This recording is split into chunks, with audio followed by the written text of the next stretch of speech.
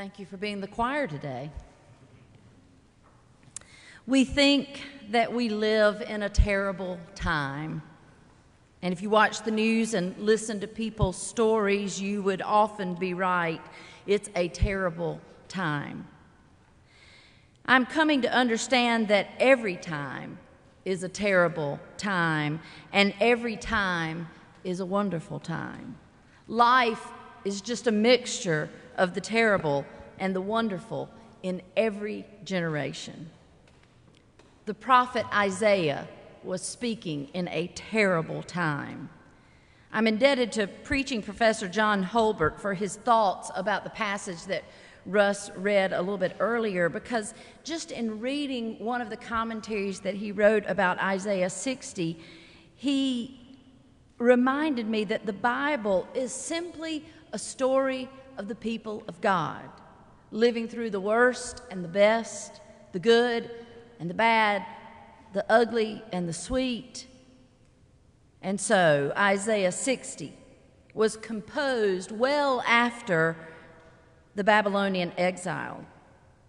During those difficult days when the Babylonian exiles had returned to Jerusalem, only to find the place still pretty much a ruin and filled with those who had not been exiled, the peasants, the small landowners, local enterprising merchants, some Samaritans from the north. They were just eking out a living for the 2 generations since the city had been razed. Times were hard, and the ancient glories of Israel, such as they had been, were only a distant and painful memory. It was a terrible time.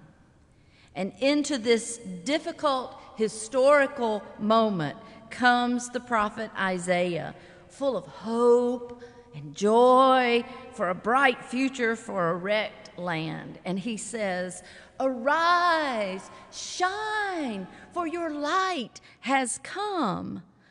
Who wants to hear that in the middle of a terrible time?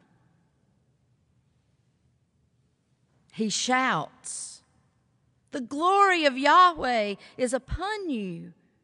Yahweh is the radiant one, and you can almost hear the grumbling of the people.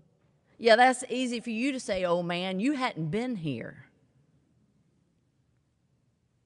And as if the prophet could hear what they were thinking, he just goes on. And he says, yes, darkness covers, I think what we read here was darkness shall cover the earth. But in Hebrew, the present and the future tense are the same translation. And so I think it could be translated also, yes, darkness covers the earth.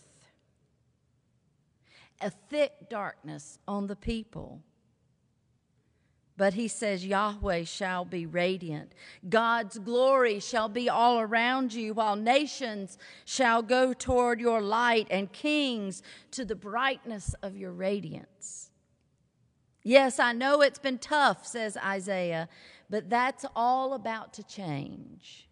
Yahweh has shown up full of glory, and the result will be that nations shall rush toward Jerusalem and kings shall hurry to bask in the brightness that God has granted.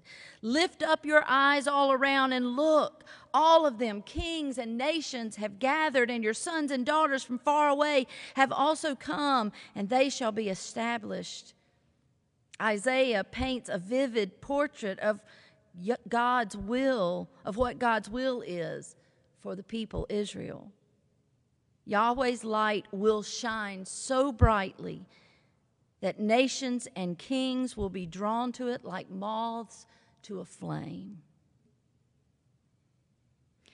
Someone has to be appointed to be the good news bearer in terrible times. For the people who had returned from the Babylonian exile, early 6th century, it was Isaiah. Who will it be for us? Who shall be the good news bearers for this terrible time. Let me suggest that it's not Russ and me. We will do our part.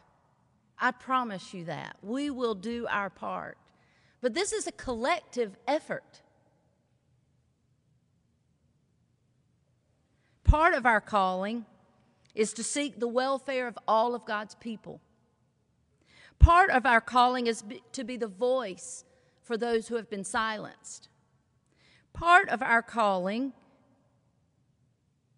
is to help those who are down and out to be lifted up.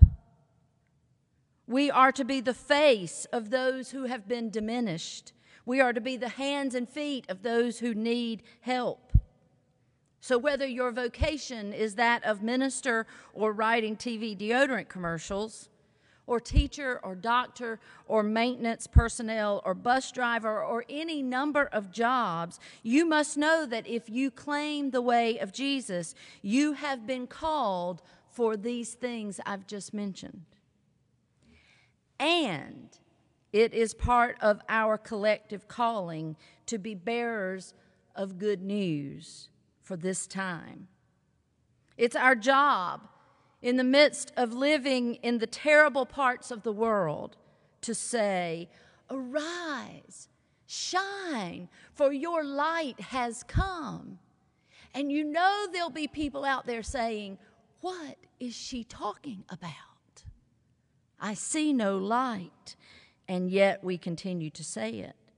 So just as Isaiah spoke to the people living in some amount of darkness, so too it is our task to offer people who walk in various shades of darkness the surprising light of God. Living out of all the hope we can muster, we are reminded every now and then about the light. Christine Yoder, professor of Old Testament, says, so testify this Epiphany season to the inbreaking, world-inverting power of God's glory, to the radiant light that by no effort of human will or ingenuity has come for the sake of everyone. That light enables the forgotten and the hopeless to rise to their feet. That light prompts nations and kings to pay homage. It is to that light that we make our way in midwinter, bringing all that we have to kneel before God. I caught a glimpse of Amanda Gordon's newest poem. It's intended to honor the hardships, the hurt, and hope and healing of 2021 while hearkening the potential of 2022. I read you a portion of her newest poem. It's entitled New Day's Lyric. May this be the day we come together. Mourning we come to mend, withered we come to weather, torn we come to tend, battered we come to better. Tethered by this year of yearning, we are learning that though we weren't ready for this, we have been readied by it.